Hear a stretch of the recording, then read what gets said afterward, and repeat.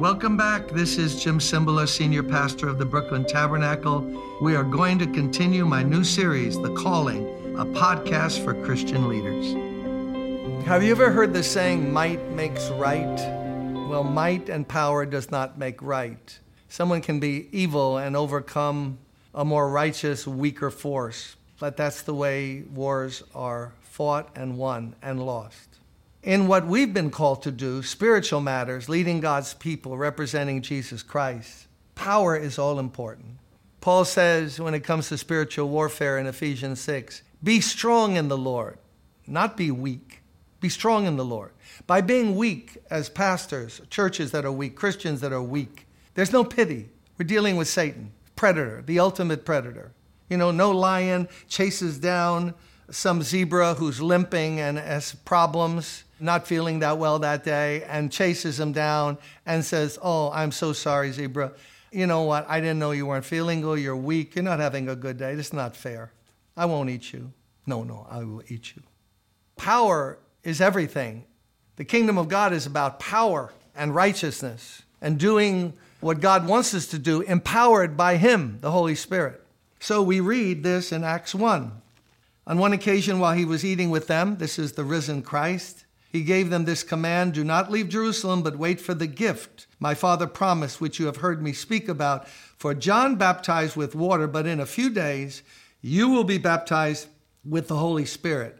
Then they gathered around him and asked him, Lord, are you at this time going to restore the kingdom to Israel? He said to them, it is not for you to know the times or dates the Father has set by his own authority, but you will receive power when the Holy Spirit comes on you, and you will be my witnesses in Jerusalem and in all Judea and Samaria to the ends of the earth. After he said this, he was taken up before their very eyes, and a cloud hid him from their sight. That's the last thing he said. You're going to receive power. They had a prophecy question. We want to get our chart right. So are you now going to do this? He said, that's not for you to know the times or season. Good word for us. We waste a lot of time trying to figure everything out, and we don't give our attention to what really matters. You will receive power when the Holy Spirit comes upon you, and you will be my witnesses. Did you ever notice that in the New Testament, there's a lot of writing by Paul or Peter or John about, hey guys, let's get going. Let's go door to door. Let's do this. Come on, let's reach the lost. There are references to it, and certainly from Jesus, the commission. But it seems like Spirit-filledness, being full of the Holy Spirit, would automatically yield a life that says, no, I got to go out and tell people. No, those are my friends. No, I got to tell them. I don't need someone beating me with a stick. I got to do that. And there's also an utterance given. Words are given. Love, compassion, wisdom. That's why Jesus said, wait and you'll receive power from the Holy Spirit. So all ministry that's going to be effective for us is we have to be filled with the Holy Spirit. So now we come to the old debate. Evangelical, charismatic, Pentecostal versus another position, or cessationist, and this is all nonsense. My grandchildren was taking a course in college where the professor said, we're going to study the book of Acts. None of this is for today, but let's read it anyway. I mean, why not? That's just beautiful. According to our faith, so be it unto us. So now let's talk about filled with the Spirit. You might say to me, all Christians are filled with the Holy Spirit. And you're right in a sense that Romans 8 tells us if anyone does not have the Spirit of Christ, he doesn't belong to Christ. The Holy Spirit lives inside of every believer. That's why we're called temples of the living God. But filled with the Holy Spirit. While I absolutely believe, and I've always believed that every Christian is a child of God and has the Holy Spirit living within them, filled with the Holy Spirit, to me, well, you know what? Don't believe me. I don't want to give you my opinion. Let's just consider a couple things that have always drawn my attention. First of all, in Acts, as we talked in another episode, there was a problem about feeding the widows, and some deacons, that some people call those 7 people that were named in Acts 6 as the first deacons, servants of the church. Be that as it may. Notice what the apostles said. Choose out 7 men among you who are known to be full of the Holy Spirit and wisdom. Well, if everyone is full of the Holy Spirit, how could that be a qualification? No, they had to be known to be filled, i.e. controlled. The Holy Spirit is not a liquid.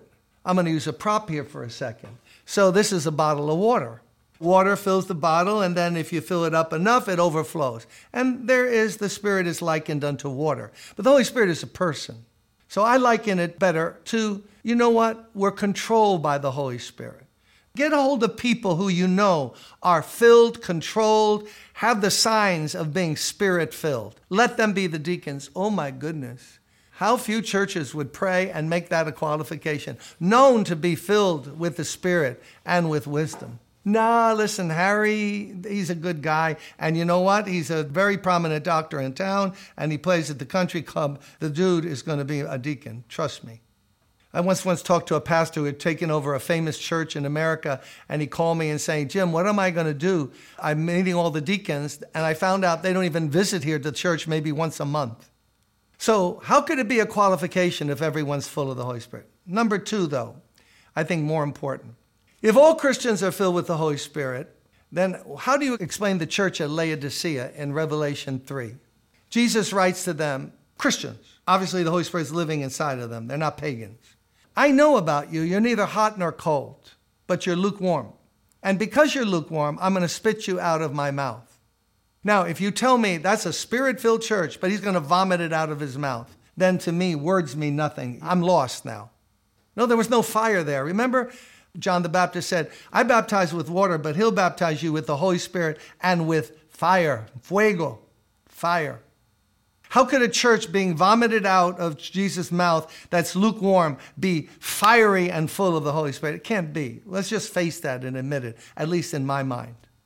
Number 3, there's the difficulty of the verse in Ephesians chapter 5 that says, don't be drunk with wine or loaded with alcoholic beverages, wherein is excess. You're going to act crazy and waste your life. But be filled with the Spirit. Be filled with the Spirit. A couple of things about that verse. It's a command. It's in a military command form in the Greek. Be filled with the Spirit. It's not an option. Paul is writing to the church, not ministers. Be filled with the Spirit. Don't be filled with wine. Be filled with the Spirit. But what's interesting is that's in the kind of continuous present tense. So it's translated by Rotherham's literal translation, be being filled with the Holy Spirit, or keep on being filled with the Holy Spirit.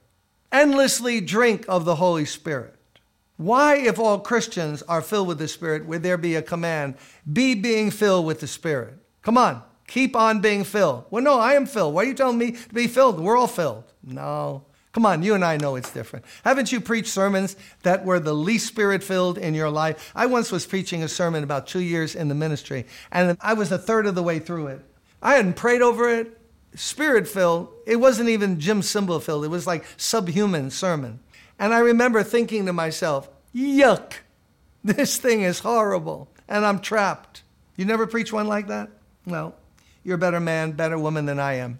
I have preached those. They weren't Spirit-filled, Spirit-anointed, Spirit-led. There was nothing about the Holy Spirit. Please let me not blame him for anything. You know, it's Samuel Chadwick, whose writings have had an effect on my life, old Methodist preacher. He said, I'm good for nothing unless I spend time with God and get filled with the Spirit. That's the gist of what he was saying.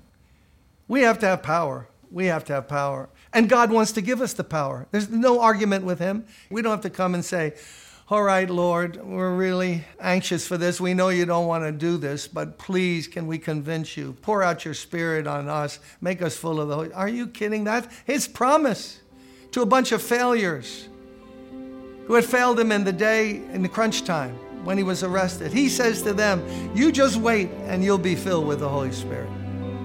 Come on, I want to be filled with the Holy Spirit. Here's my prayer today for you and for me. God, fill us with the Holy Spirit so that in 1 month or 1 year, we will see more accomplished than we've seen ever in our ministries. Like we wouldn't even be able to imagine what you do because we're full of the Spirit of the living God. Amen.